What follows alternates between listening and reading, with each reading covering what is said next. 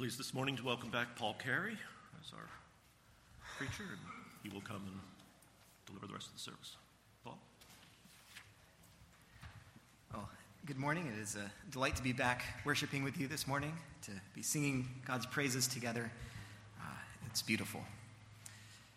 So this morning I want to start off, before we turn to this sermon text, asking the question, how does God love?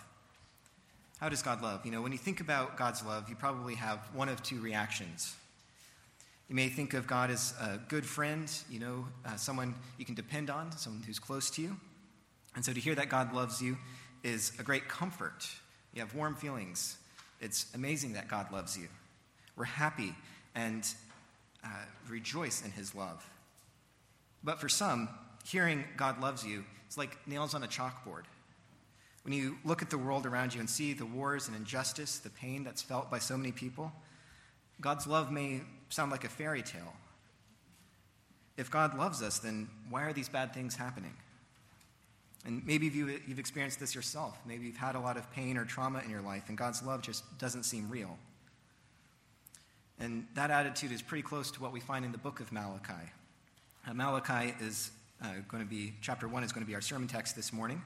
So as you turn there, let me tell you a bit of the context of the book of Malachi.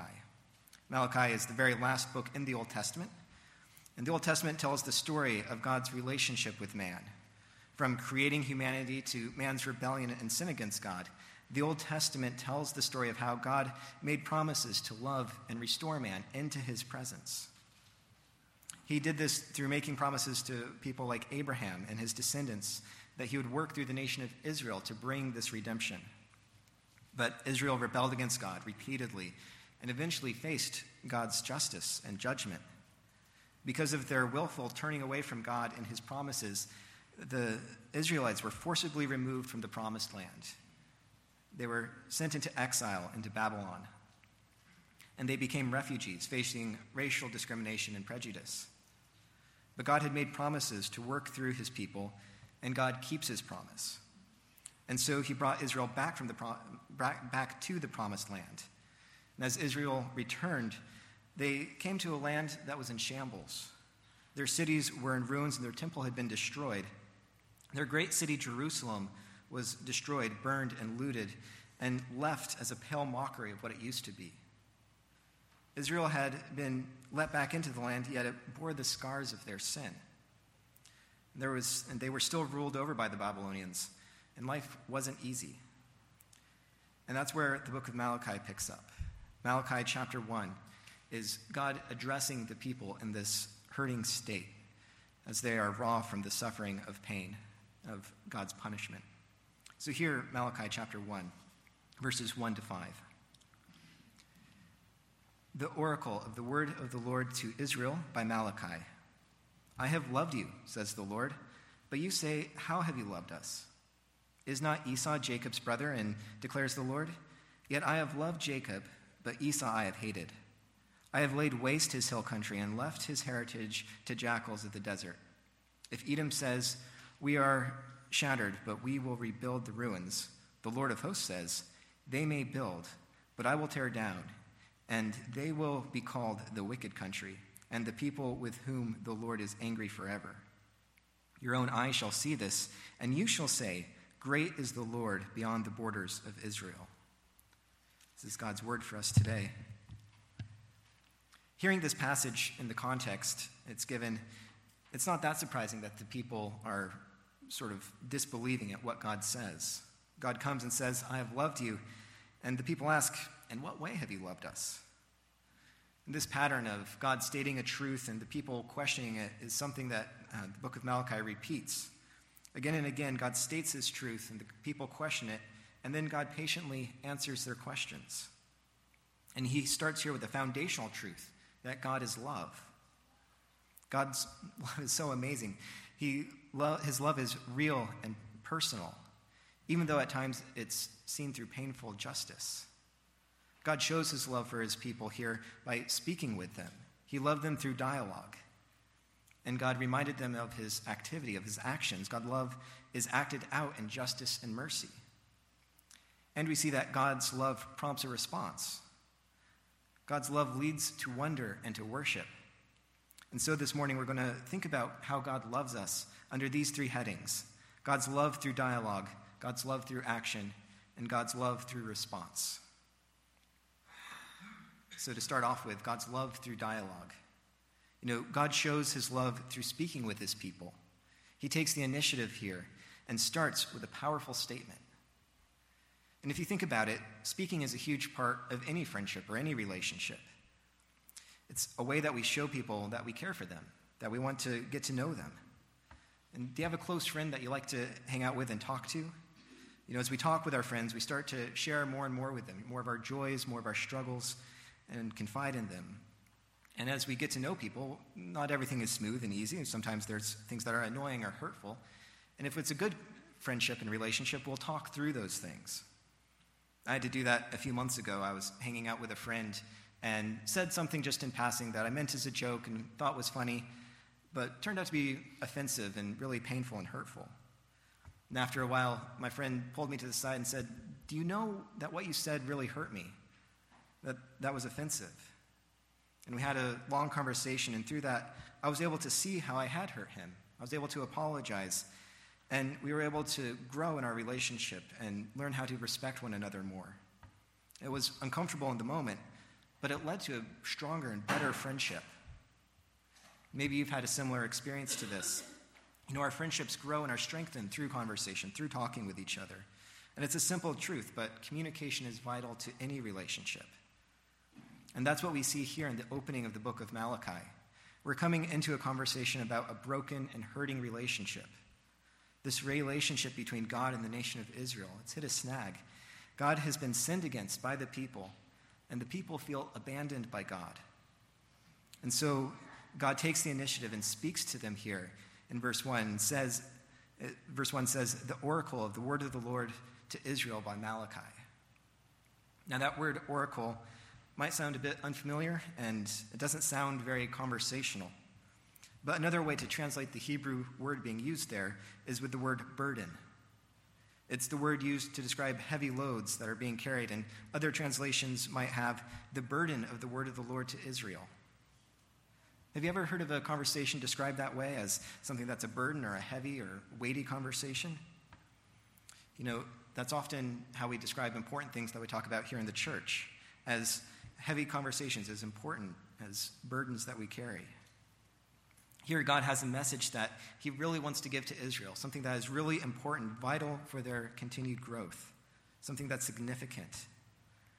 And what's the thing that God thinks is so important for his people to hear, these people who have been punished for their sin? He tells them, "I have loved you." Despite their continued rebellion, their sinfulness, their lusts and wickedness and idolatries, God wanted the people of Israel to remember his promises, his promise to bring salvation, his promise to love them. God's love doesn't mean just warm feelings that are passive. Instead, God loves through active communication, talking with his people and teaching them. This is one of the ways that a parent loves their child, isn't it? While this may not be everyone's experience, ideally we see that parents should be talking with their children, teaching them about life, correcting bad behavior, as well as constantly reminding them that they are loved and accepted in the family. One of the biggest ways a parent can love their child is being present with them and speaking to them, reminding them of the truths. This is how God loves us. And I can remember my parents loving me in this way when I was young, and they corrected me.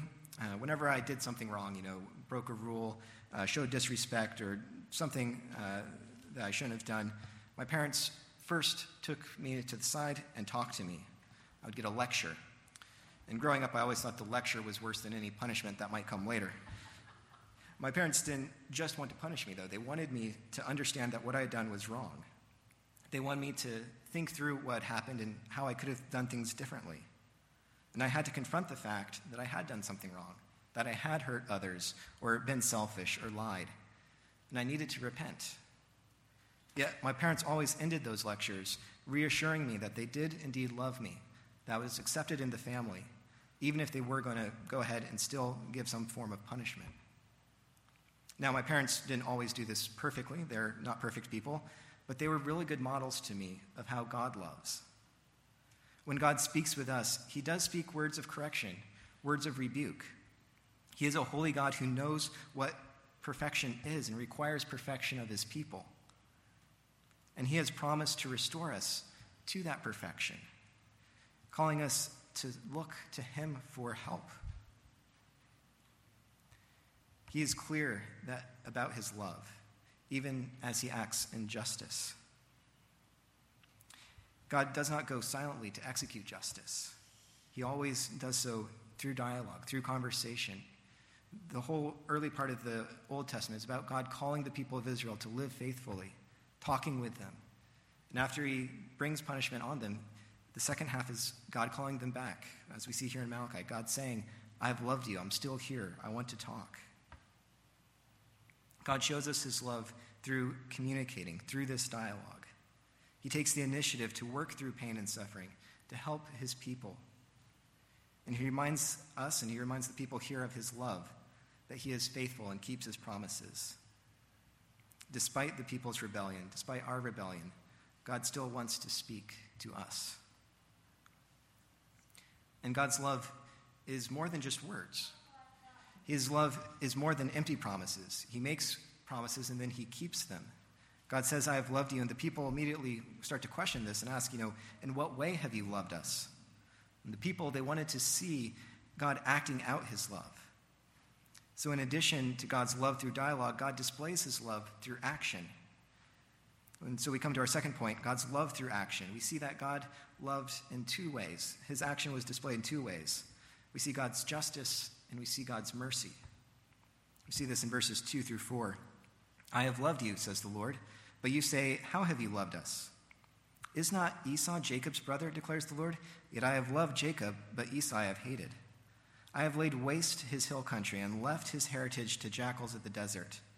If Edom says, we are shattered, but we will rebuild the ruins, the Lord of hosts says, they may build, but I will tear down, and they will be called the wicked country, and the people with whom the Lord is angry forever.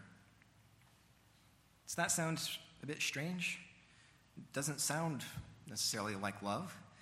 It sounds sort of violent and unsettling in many ways. How is that God loving? What about Esau? Well, God's reminding the people here of their history. So let's take a minute to think about the history of Israel through Jacob and Esau. God shows love through making and keeping promises. We see that throughout this history. His promises to love through justice and mercy. And we see this in Genesis especially, through the life of Abraham, Isaac, and Jacob. And starting before Jacob and Esau, in Genesis 12, we see God speaking with Abraham, calling him to faith, making a great promise to him. Abraham was to believe and trust in God, to go to this new land, and God promised to bless him there. God promised to provide for his needs and cause the whole world to be blessed through that relationship with God. God promised to make him the father of many nations. But Abraham and his wife Sarah were childless. And many years after God had made this promise, they remained childless, and it looked like God wasn't keeping his promise. But God proved himself faithful in a miraculous way. By his power, he showed himself faithful through allowing Sarah to give birth when she was nearly 100 years old. She gave birth to Isaac. And we almost get a repeat of the story in Genesis 25, where Isaac and his wife Rebekah also were childless. And it looked like God wasn't keeping his promises again. And so we read in Genesis 25, verses 21 and 23, Isaac prayed to the Lord for his wife because she was barren. And the Lord granted his prayer, and Rebekah, his wife, conceived. The children struggled together within her, and she said, if it is thus, why is this happening to me? So she went and inquired of the Lord, and the Lord said to her, 2 nations are in your womb, and 2 peoples from within you shall be divided. The one shall be stronger than the other, and the older shall serve the younger. And these 2 children are Jacob and Esau. Esau's children became the nation of Edom, and the nation of Israel comes from Jacob. God had chosen to fulfill his promises through Jacob, but not through Esau. And this wasn't mere favoritism on God's part. God hadn't chosen one that would be the more faithful servant. Instead, we see that both Jacob and Esau both had some pretty major character flaws. Jacob was a liar and a cheater and rarely demonstrated any characteristic that would make us think that he was a holy man. Yet in love, God was with him, calling him to repentance and calling him to live by faith. God's love doesn't depend on what we can do. His love is by grace. God's love is even more amazing as we see him changing the lives of desperate sinners, as working through Jacob, calling him to faithfulness. Now, Esau wasn't a great guy either. The nation of Edom was pretty bad overall, and if you follow their history throughout the Old Testament, you'll find that the Edomites almost always stood in opposition to Israel.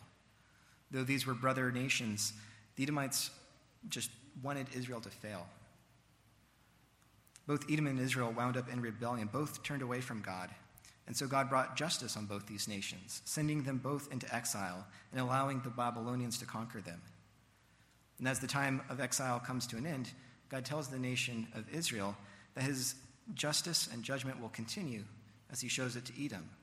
And he reminds them here of his promise to redeem Israel. Now, this still might make us a bit uneasy. When the Bible says, Jacob I have loved, but Esau I have hated, that sounds somehow unfair. What does that tell us about God's love? Well, the Bible also gives us an answer to this in Romans 9. Romans 9, starting in verse 10, we read, "But also when Rebekah had conceived children by one man, our forefather Isaac, though they were not yet born and had done neither good or bad, in order that God's purpose of election might continue, not because of works, but because of him who calls, she was told, the older will serve the younger. As it is written, Jacob I have loved, but Esau I have hated. What shall we say then? Is there injustice on God's part? By no means. For he says to Moses, I will have mercy on whom I will have mercy, and I will have compassion on whom I will have compassion. So then, it depends not on human will or exertion, but on God, who has mercy. God's justice is God's love for his holiness and righteousness. God loves what is perfect because he is perfect. And sin is breaking that. Sin deserves death. Sin is disobedience to God. But God's love is even more amazing because he chooses to demonstrate it through acts of mercy as well. This is maybe a difficult thing for us to grasp, and I know I struggle with this, because I want to think of this in terms of fairness. Doesn't God have to be fair here? But I know fairness is a term of merit. For something to be fair, you have to earn the right. And God's love isn't fair in that way. If God's love was fair in that way, then both Israel and Edom would be lost forever. For all have sinned and fall short of the glory of God. All deserve death. God's love is not a matter of fairness, but a matter of mercy. It is God's mercy that Jacob was chosen, not anything good or useful in him, but to show the amazing character of God's love. And that's what we saw in the cycle of Israel's rebellion. They turned away from God, but God showed mercy again and again and again. And that's what God is doing here. He's reminding the Israelites of his act of mercy to them. Edom stands as the one who never repents, who received God's justice. Without God's justice, then his mercy is cheap. For God to be perfect, then he must punish sin and rebellion. Without God's love shown through justice, God's love through mercy is meaningless. God must act in justice against sin, yet he may show mercy to those he chooses. And so we see that God acts out his love through justice and through mercy. And so we've thought a bit about God's love through dialogue, and we've also talked about how God demonstrates his action, his loving action through mercy and justice. God did bring justice to Israel, but not all that they deserved. God also showed mercy, continuing to keep his promise to restore them, to bring a redeemer. But there may be a few questions left. How can this restoration come? Israel continued to sin. All of humanity continues to struggle with sin. How can a people outside of the nation of Israel, how can we have this relationship with God restored? Do we just get God's justice? How does God's mercy work? Well, this takes us to our final point this morning. that God's love calls for a response. We see this in verse 5. Your own eyes shall see this, and you shall say, great is the Lord beyond the border of Israel. Now that may seem like an odd statement just tagged on at the end of this passage, and it may not sound like it answers the questions that we've been asking about God's mercy. So let's think about it for a second. We see here God again reminding the people of his promise. God's promise was for his mercy to come through Israel and come to the whole world through them. As the people look for how God loves them, God tells them that they would see the Lord made known beyond their borders, and that the whole world would praise God. God's promised plan always was greater than just the nation of Israel. His call for response shows us that the whole world will share in his love. God's mercy was especially shown to Israel, but as a way to bring his love to other nations. That was part of God's promise. And this is the promise that he made when people first sinned, when Adam and Eve first turned from God. Back in Genesis 3, God promised to Adam and Eve that he would send one who would crush sin and Satan. And this was the hope for all humanity, that God would send someone to deal with sin. And God continued this promise by working through the family line of Abraham. I mentioned Genesis 12, and that's where God makes the promise to Abraham, saying, I will bless those who bless you, and I will curse him who curses you, and in you all the families of the earth shall be blessed. God, acting through his relationship with Abraham and his descendants, was to bring blessing to the whole world. Through Isaac and Jacob, God continued to keep and build on this promise. Isaac and Jacob and all the children of Israel struggled with sin, separating themselves from God. And there still needed to be that perfect son who would fully obey God, that one who would come to crush sin and Satan. And this is what God is promising again here in Malachi, calling them to remember his promises. One will come who is able to be that mediator between God and man, so that God's love would be known throughout the whole world. God's love based on mercy and grace will lead to great rejoicing then, as his promise for love and mercy comes to the nations.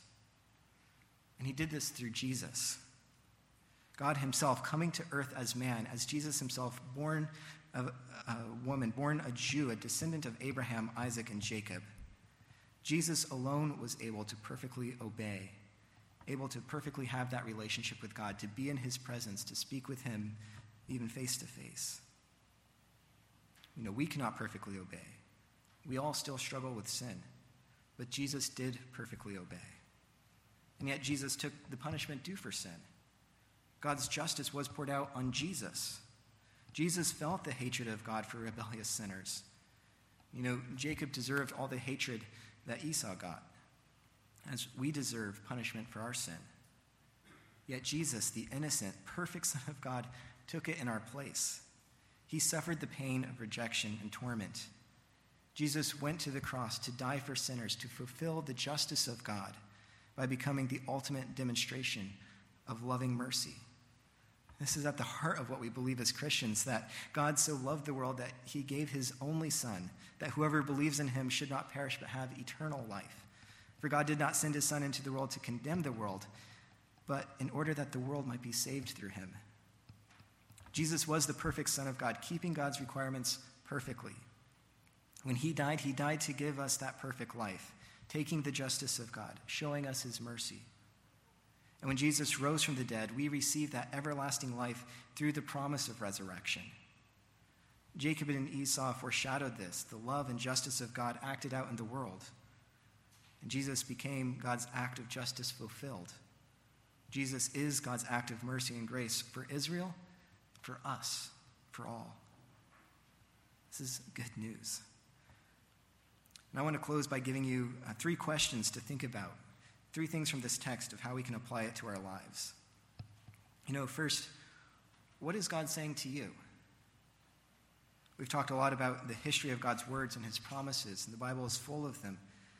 But how do you hear that today? What is God saying to you? What is God saying to me? Maybe you're here today and it seems like God never speaks to you. He seems distant or far off, and you feel maybe ignored by God. then hear God's word here that he does love you. He has made promises, and he is calling you to live by faith. So what is God saying to you? How is he speaking? Second, what is God doing in your life? Do you feel his hand at work in your life? Is he leading you in a certain way? Is he providing for you? How is he doing that?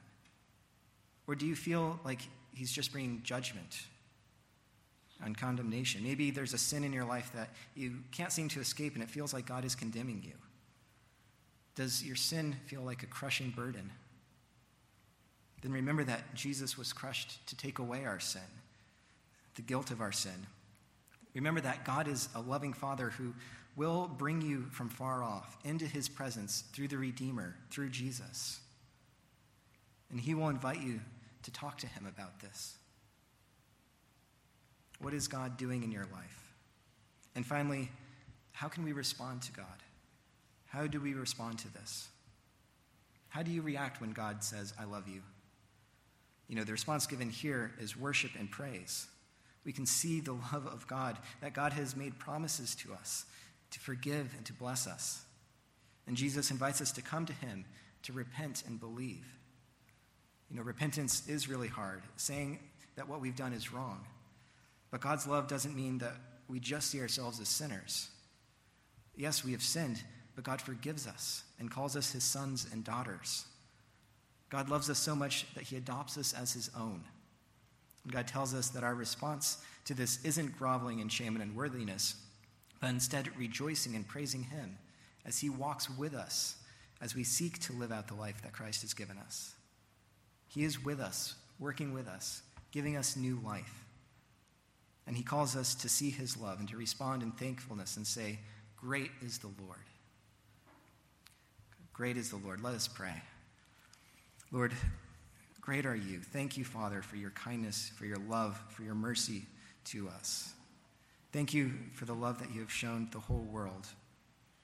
Thank you for talking with us, for communicating to us the truth of who you are, the truth of your love for us. You speak to us through your word, through the Bible, and you have shown us so much mercy, not giving us what our sins deserve. And we praise you, Father, for this. Your love is shown to people all over the world, and we rejoice in that. Thank you for calling us out of our sin to have faith in you. Thank you for your patience and endurance in our lives.